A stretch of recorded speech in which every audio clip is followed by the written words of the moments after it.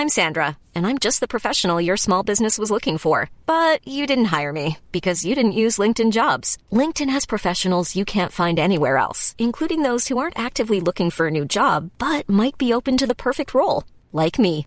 In a given month, over 70% of LinkedIn users don't visit other leading job sites. So if you're not looking on LinkedIn, you'll miss out on great candidates like Sandra. Start hiring professionals like a professional. Post your free job on linkedin.com/people today. Life is full of awesome what-ifs, and some not so much, like unexpected medical costs. That's why United Healthcare provides Health Protector Guard fixed indemnity insurance plans to supplement your primary plan and help manage out-of-pocket costs. Learn more at uh1.com.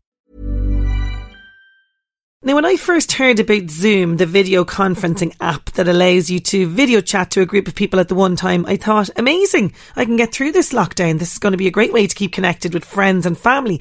But to be honest, after numerous catch-up calls with the girls, meetings for work and quiz nights, I'm a little, dare I say it, fed up with the app and a bit too exhausted by it. Turns out I'm not alone in this feeling of exhaustion after using video chat. It's a real thing, and experts say that they can cause fatigue, and it is indeed harder on you than speaking face to face. Joining me now to discuss this is psychotherapist Stella O'Malley. How are you doing, Stella? Hi there. Now, I'm afraid I'm just not feeling the Zoom group calls anymore. Now, I know this app is so popular, everybody is using it, but I'm just very overwhelmed and, to be honest, a bit drained after each phone call. But this is normal, isn't that right? Yeah, the thing is, it's kind of like, it's like you're there, but you're not quite there. So while you think it's very much an almost, if you follow me, experience, and you think that you're connecting, and at the start it was such a novelty, it was actually really good fun the first few times. Yes. And you might have a glass of wine and you felt like that was just brilliant. And then maybe there was one or two glitches, technical glitches, or maybe there's a time lag and you're starting to get a little bit frustrated and it's starting to remind you of work. But not only that, it is artificial, and it isn't the same as being face-to-face with somebody. There is a difference. There's something about the warmth of meeting somebody, something about the physicality of somebody else that actually is much more warming than being with somebody online. And online is okay, but it's not as good. And I think we've all started to figure that out with the Zoom calls. I know my own child, I was organising, different Zoom things for them. And then recently I said, oh, so-and-so's on Zoom. And she goes, do I have to? Yeah. Like, oh, that's not the spirit. And it was just a genuine comment from a child of, oh my God, it's just turning into work. It's kind of like an anti-presence. That's what the psychologists are saying, that it's not quite the same as presence, and it's highlighting the lack of presence in a lot of ways. And in a way, some people might be very relaxed and I've noticed a certain kind of age group, kind of between 15 and 25, they're probably at their most relaxed with this concept than any other, because they've grown up with it. And yet they often don't know what they're missing. So some of them might say, oh, I've got better friends online and everything's better online. And I'm like, yeah, if you've connected the real thing, real physicality with a real friend and just hanging out with them, there's something deeper that it provides. And there's a kind of wiredness, a kind of wired feeling and a nervy feeling around Zoom that makes it quite more business-like. You might talk about things, but you're getting the information over as opposed to just hanging out, because everything matters. Everything you say matters. So funny quips, you kind of have to press forward and say your funny quip, which kind of loses a lot within it. Now, necessity is the mother of invention, and we will probably come up with ways around this. But at the moment, I think a lot of people are feeling very tired. Yeah, and I think you're bringing up an awful lot of points there, because, I had a Zoom chat, say, with a group of girls, and don't get me wrong, it was great and all the rest of it, but I could see even the irritations coming in, like, one of the group, if somebody was in the background talking, suddenly that's all you hear other people in the background, or someone's child comes in, or I have that particularly with a slimming group that I'm doing online, Stella, and you're going, my God, you just Get your child out, you know, or turn that TV down or whatever, yeah. The minor irritation turns into kind of murderous rage quite quickly. Yes, this is the thing. So one person leaves on their microphone every time. Yes, and it's like, oh my God, they've left it on again. They've left it on again. Look at them, it's still on. They haven't noticed. Will I say it? I don't think I will. I don't know. It's just ridiculous. This is all that's going through your mind at the one time. So no wonder this is exhaustion. But you bring up a good point as well about the 15 to 25-year-old, say, bracket, and living most of their life online and not feeling that warmth that you're talking about there as well. Is that a real worry that we're going too much online, particularly now we're relying too much on technology, too much virtual, you know, interaction? Are we going to miss this? Is this warmth going to be lost? I think it is a worry. And I think on one level you could say the Zoom calls have highlighted how we might have been kidding ourselves that our online friends were just as good as our real-life friends, but actually we've seen the lacks in the Zoom or the online relationships. So on one level it's highlighted it, but on another level it's made us kind of use it way more, and there's going to be way more work online. It's quite obvious that's the way it's going to go for some people. So there is, like everything, it's a piece of information, and it depends on us to see how we work with that piece of information, because it is great to have it, and just like so many things, it's a good servant but bad master, and we have to be wary of it. I am very conscious that I've met, like, you know, young people and, you know, emerging adults, and they're telling me that their boyfriend lives in Austria and they haven't yet met him, but he's the love of their life and they've never connected with him. And I can only think, well, while it might be a really, really deep connection, if you've never met him, there are lacks. And if you don't know what those lacks are, well, then you haven't experienced the real thing.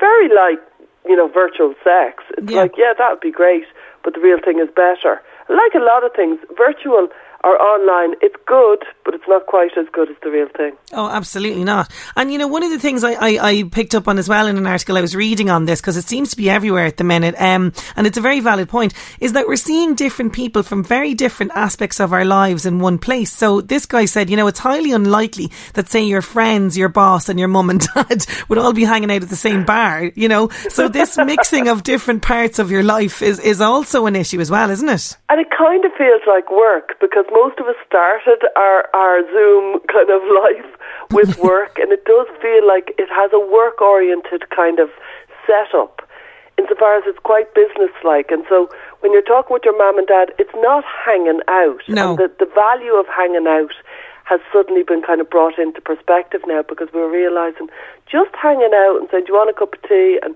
oh, look the way you did that. And those silly little things of being in the company of somebody, which we now know can be very grating 5 weeks in. But they do have a value, and they create a warmth within people. So that can't really be replicated. And, you know, loneliness, a lot of people were feeling lonely anyway coming into the COVID crisis. It wasn't as if our mental health was all perfectly fine. It wasn't. And loneliness was an issue, and lack of connection was an issue. And now we're a good few weeks in, it's a big issue. And it's a real worry about how we're going to, because it's like we almost kidded people saying, oh, we can Zoom, we can FaceTime, it'll be great. And I think in the way the kids have figured out quite quickly, yeah. You know, the young kids. Yeah. Yeah, that's quite boring after 3. After 3 of them, like, it's, whatever. They'll play games, they might play Roblox with their kids, but it's not connecting. No. It's not the same. No, definitely not. And you know, then another thing about it as well is, and as you're saying there, I find with certain people that I'm talking to, and this has caught me off guard a bit, like after a call, there was one call there in particular that I got off the call, and I actually felt so upset because of the actual distance. I think it's actually highlighting the distance that's between us a bit. It is. And psychologically that's definitely happening.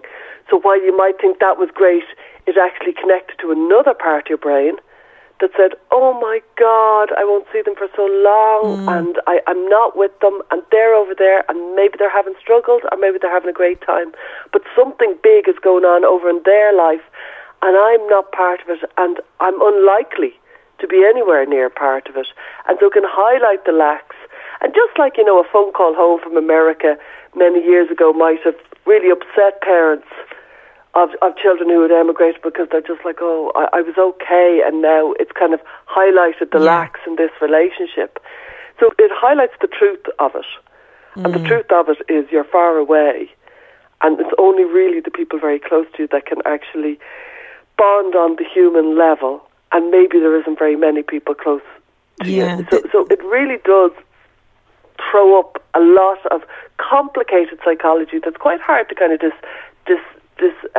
dissemble. And as a result, people get tired. It's like tiring. This is just hard work, figuring it all out. My brain is buzzing and I'm a bit hassled now. Yeah, and the thing is maybe to take a bit of breather from it. I mean, like, what advice would you give for us now, Stella? You know, in terms of, like, you know, as you're saying there, you know, we're quite drained. Tomorrow they're going to announce maybe something. I don't know if they're going to throw us a bone or something, Stella, in terms of this lockdown, but it doesn't look too good. You know, we are trying to kind of keep an upbeat attitude, particularly on this show. You know, what can we be doing to look after ourselves? Well, in a way, I think we're going into the kind of the harder waters, but we could say we're at the end of the beginning, as Winston Churchill said. Do you know what I mean? Yeah. We're not at the beginning of the end, but we're at the end of the beginning. And in a way, now is the time for you know, self-tenderness. Now is the time to kind of say, okay, this is going to be the hard bit. This is the bit of endurance where they're kind of up the mountain and they're just putting one foot against the other and they're just keeping going. This is the bit where you might have more baths than usual, maybe a little more effort into food and a little more effort into how you're feeling, and being quite discerning about, let's all watch X film tonight and it's going to be a feel-good film, because right now high emotion we're not really up to at the moment. So it's about being very gentle with yourself for a few weeks, because I do think it's just a few weeks. We've kind of got the big kind of lead up done, and now there'll be a few weeks of feeling like drudgery. And what do you do during drudgery? Well, you should be kind to yourself and just give yourself a bit of slack, and give everybody else, especially in your unit, your household unit, give them a bit of slack, because we're all feeling it at this stage. The kids are crankier, the older people are crankier, we're all feeling it, and there's this feeling of, will it ever end?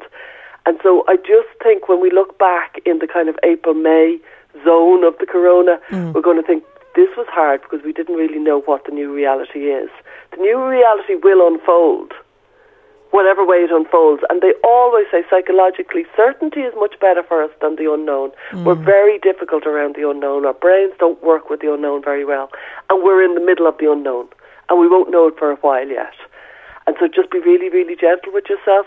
Make sure you plan your day, wake up, figure out how you're doing, and decide what you're going to cut that day and what you're going to do that day.